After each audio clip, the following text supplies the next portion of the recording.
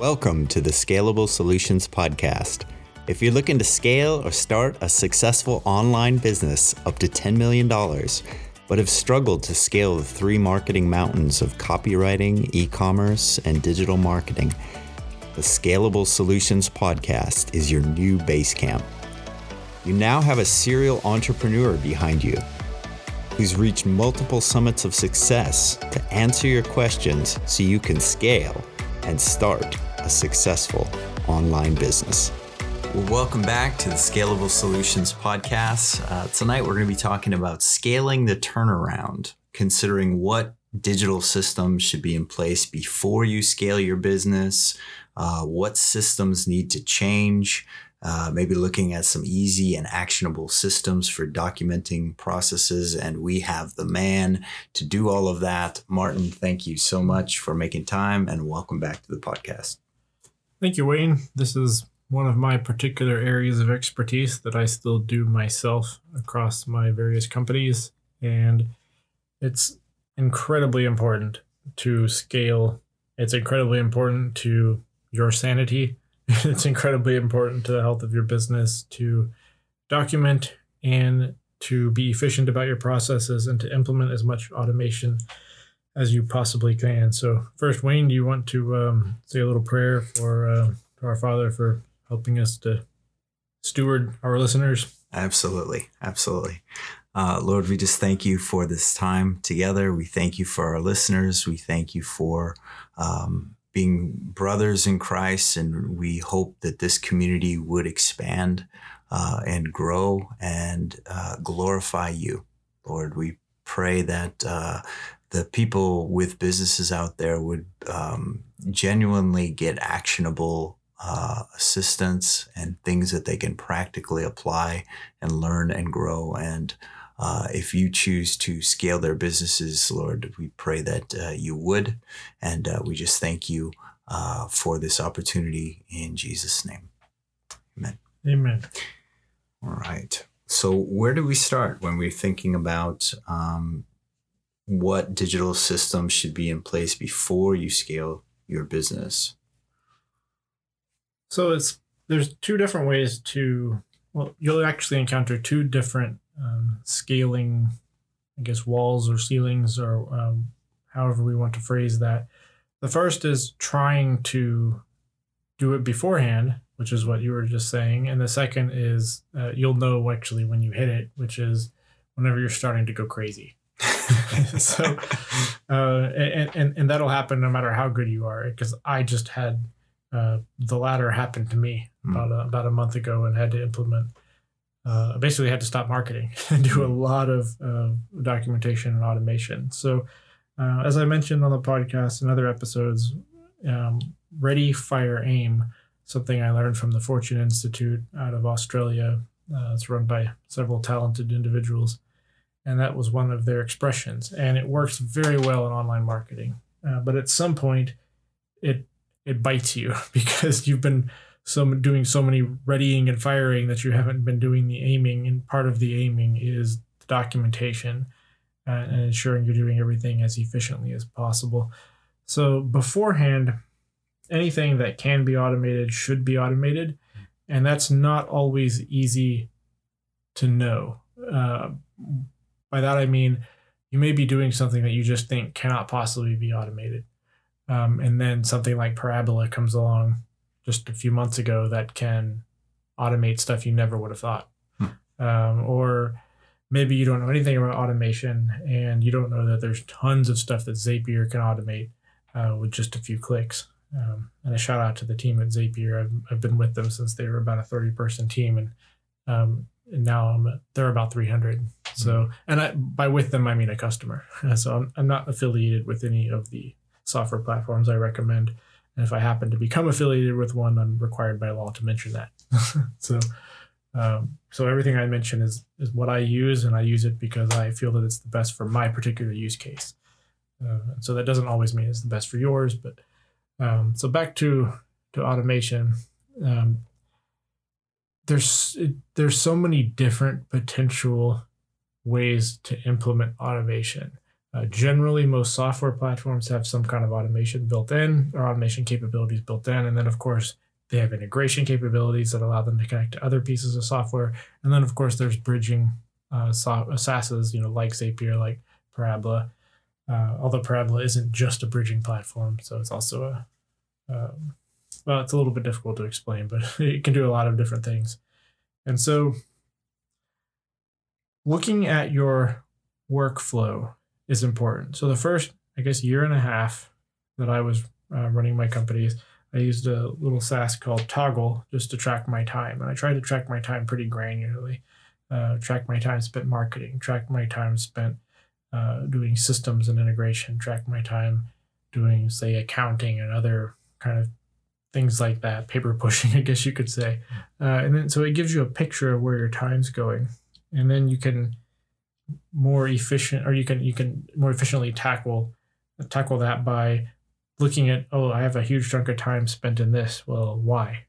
How can I reduce or eliminate that chunk of time through automation, through maybe documenting the process and training a virtual assistant if it can't be automated.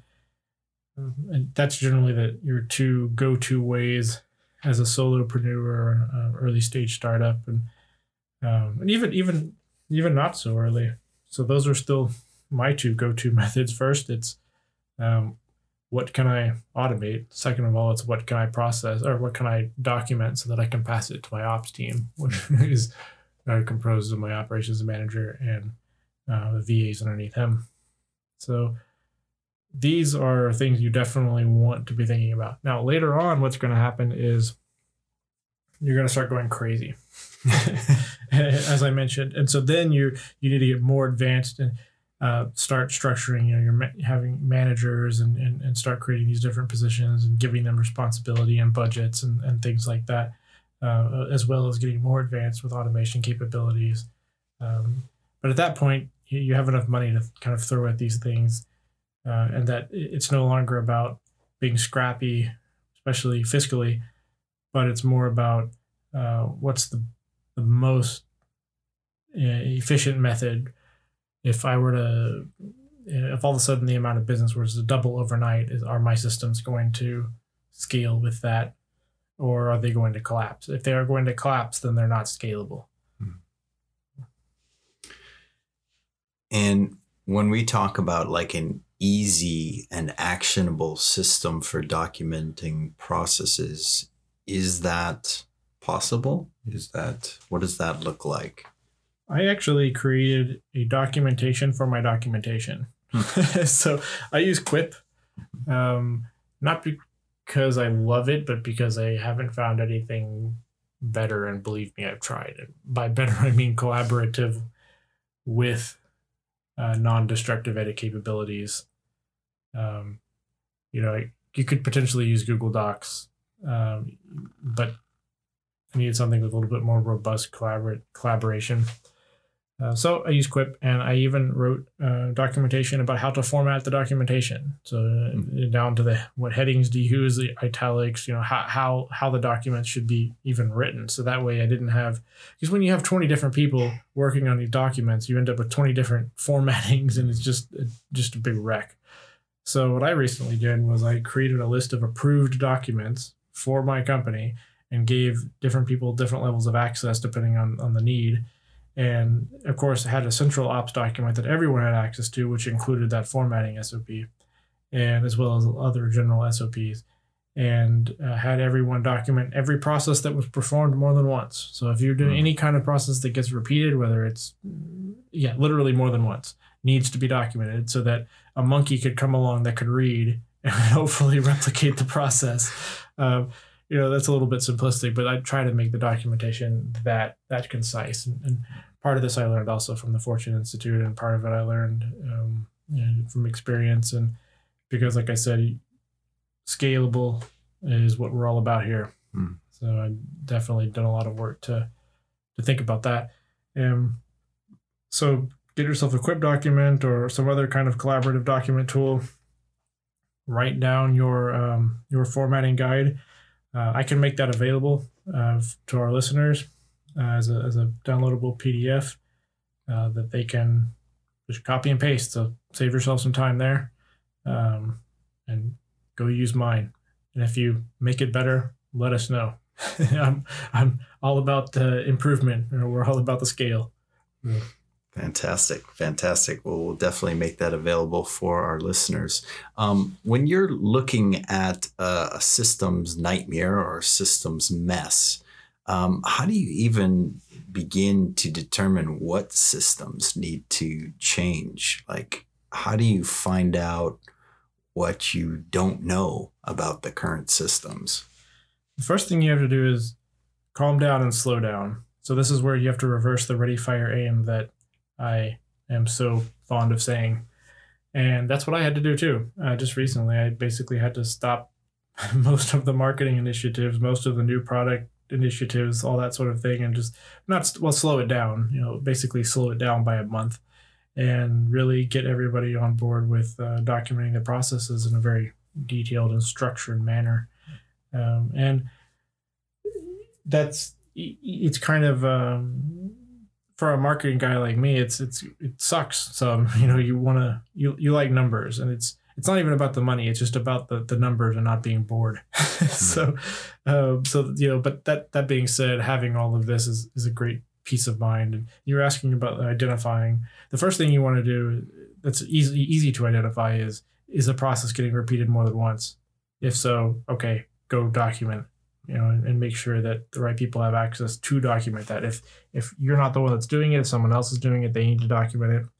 And you need to have some QA processes. So Asana recently came out with some automation inside of their platform. Asana is the project management platform that I use that allowed us to create some mostly automated quality assurance processes.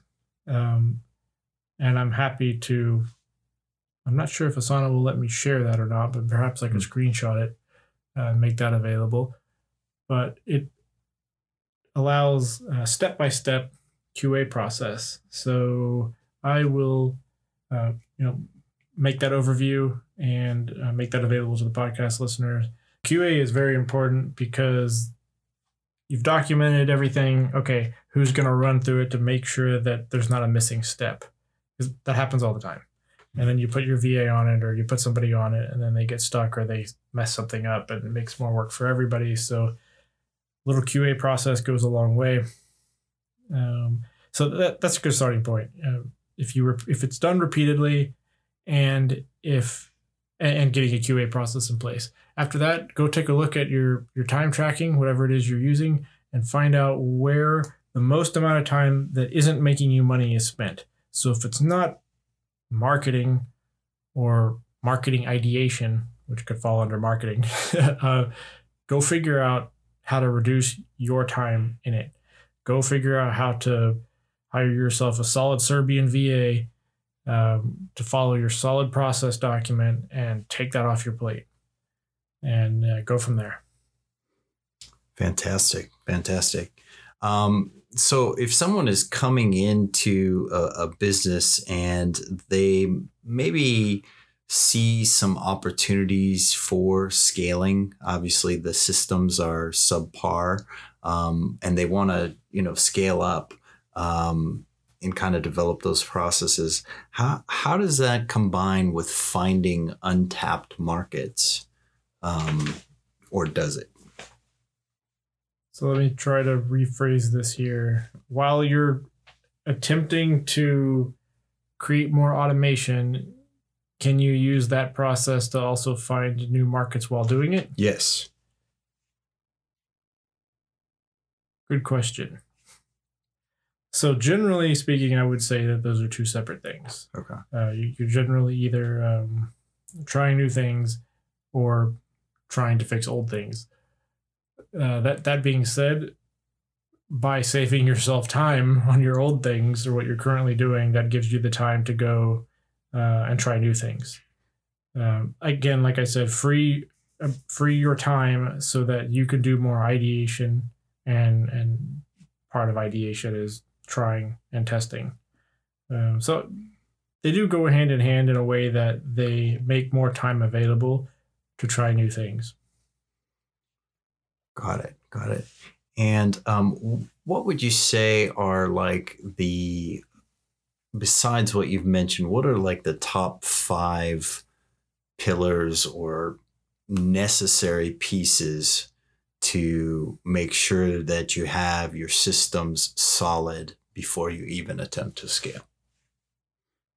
Whatever you're making, think about what would happen if the amount of customers multiplied by 10. Or 2 or whatever it is, but probably something like 10, something really larger than you really expect to see in the foreseeable future. And then think about if it's worth the cost benefit for right now.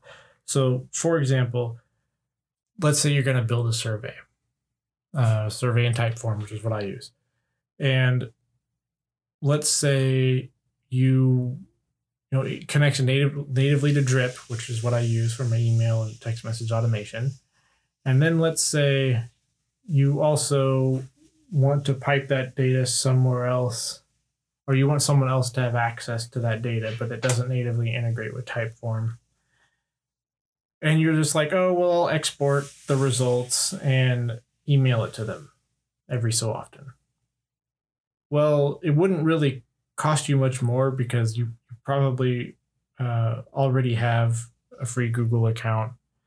And I believe Typeform natively integrates with Google Sheets. It would only take you maybe 15 minutes at the most to go ahead and just integrate it into a free Sheets that you shared with that person instead. And then you never had to think about that again because and that wouldn't cost you anything else. So there's no real loss. There's no real reason not to set it up for scale right then. Where sometimes that's not true. Sometimes you would have to pay a lot more, or it would take you large amounts of time and multiple new platforms or something like that to set up for scale. And that might not make sense for you right now.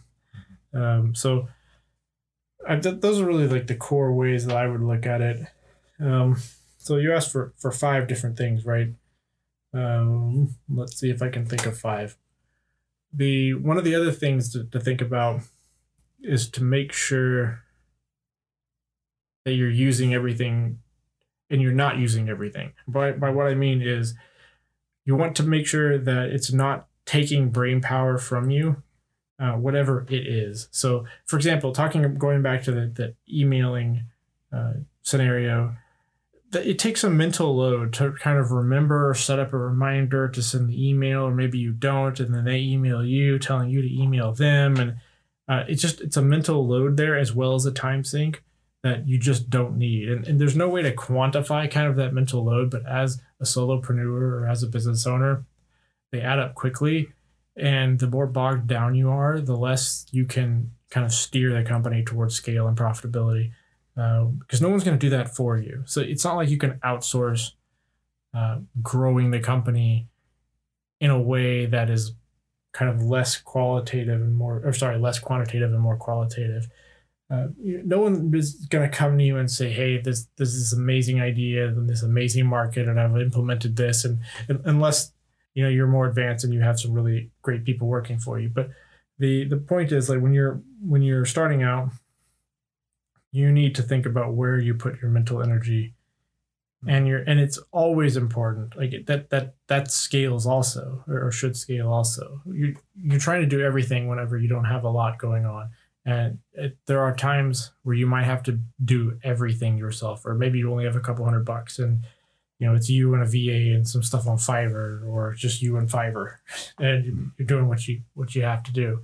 I've done it, but as you grow, as things progress a little bit, always be cognizant of where your mental energy is going, where your time's going, and sometimes you have to reevaluate. And in fact, you're always going to have to be reevaluating that. I still have to. So. What was that? That was like 3 or 4, huh? That's pretty good. Well, can you close us out on this episode of Scaling the Turnaround, maybe with a story where you've seen a company actually implement a solid, scalable system, and it actually did help them to turn around their business and actually scale from there? So I actually had an interview This is when I was just starting out now what is my largest company, and I could really have used the salary. An interview with one of the very few conversion rate optimization companies out there that are really doing a good job, and they're taking on their clients are at minimum $1 million a month sort of thing, because you need a lot of data, but they have some incredibly detailed processes. They had one for the interview process, which was incredibly lengthy. And they had they had the most process documentation and most well-followed processes that I've ever seen. Even I wouldn't be able to function in that level of structure because I'm not like a schedule my day kind of guy. I'm more of a schedule my systems kind of guy. But they had both down very, very well to where everybody knew what everyone was going to do at every step of everything. So one example was during the interview process, everybody knew kind of who was in the candidate pool, who had met with them, what their notes were, what time the next meeting was, what the next step in the process was, what they had to. It was all lined out in Quip, and they used Trello. So I'll knock them for that. Trello is like a bad version of Asana, but they just had everything so well documented, so well followed by the employees, which is, you can have a great documentation, but everyone ignores it. They were fully remote. They were a service company that had managed to reach this level of scale, which is difficult to do. So I didn't get the job, by the way. And part of that was they actually had a process failure at the very end, which they did evaluate. But it worked out because I launched my own company anyway. So no hard feelings there. I actually met the owner at one point, but it was impressive. I still remember it. This was years ago, and so it can be done, and should be done. Again, working with your particular strengths and weaknesses, knowing yourself. One of my favorite quotes used to be "Know thyself," and now I'm old enough to know that that's not possible. But my point is that there are some things you can know about yourself. Such as I mentioned, I'm just not a great calendar, structure my day by the hour kind of person. I don't really function well that way. So I don't set up my company that way. But I do set up other systems to work around that, or to work in different ways than, say, somebody that was not like that. Let's say you really love to structure every hour of your day. Your systems would look different perhaps than my systems, but wouldn't make it better or worse. Yeah, it makes perfect sense. And Martin, can you remind us of the actionable download that we'll be offering our listeners for this Scaling the Turnaround episode? Yep, it is formatting your SOPs. So this way you can have multiple people working on your SOP documents, on your process documents, and they all look the same, and they're all set up the same way so that they can be more easily followed. And I'll also point out a couple of things we covered. Track your time. Use a Toggle or some other similar time tracking or an app to see where your time's going. Break it down relatively granularly, maybe like 6 to 10 different things, 10 at the most, maybe 4 at the least. And so you can see where your time is going. And if the bulk of your time isn't going to things that are directly going to impact the bottom line, you should be looking for ways to automate that or possibly pass it off to a VA. And I know you're wearing a lot of hats if you're, relatively early stages, and even later stages, you're going to be doing a lot of things as a business owner. There's always so many problems to fix and so many things to do. But try to steer yourself away from the things that don't make you money. And that could be as simple as hiring a VA, and having good enough process documents that you can task them, probably in Asana, to refer to the documents and take these things off your plate. And it could be as advanced as hiring an entire finance team. So it just depends on what stage that you're in, but you need to get yourself away from things that don't involve either the bottom line or from hiring high quality talent that will help you or help your company grow that bottom line. So I hope that those are some actionable takeaways from this episode, because we do strive to be actionable here rather than kind of high level. Fabulous. And there we have it. So you can be sure to get that download at scalablesolutionspodcast.com. Thank you for listening. Martin, thank you again for your time. Yep. Thank you, Wayne.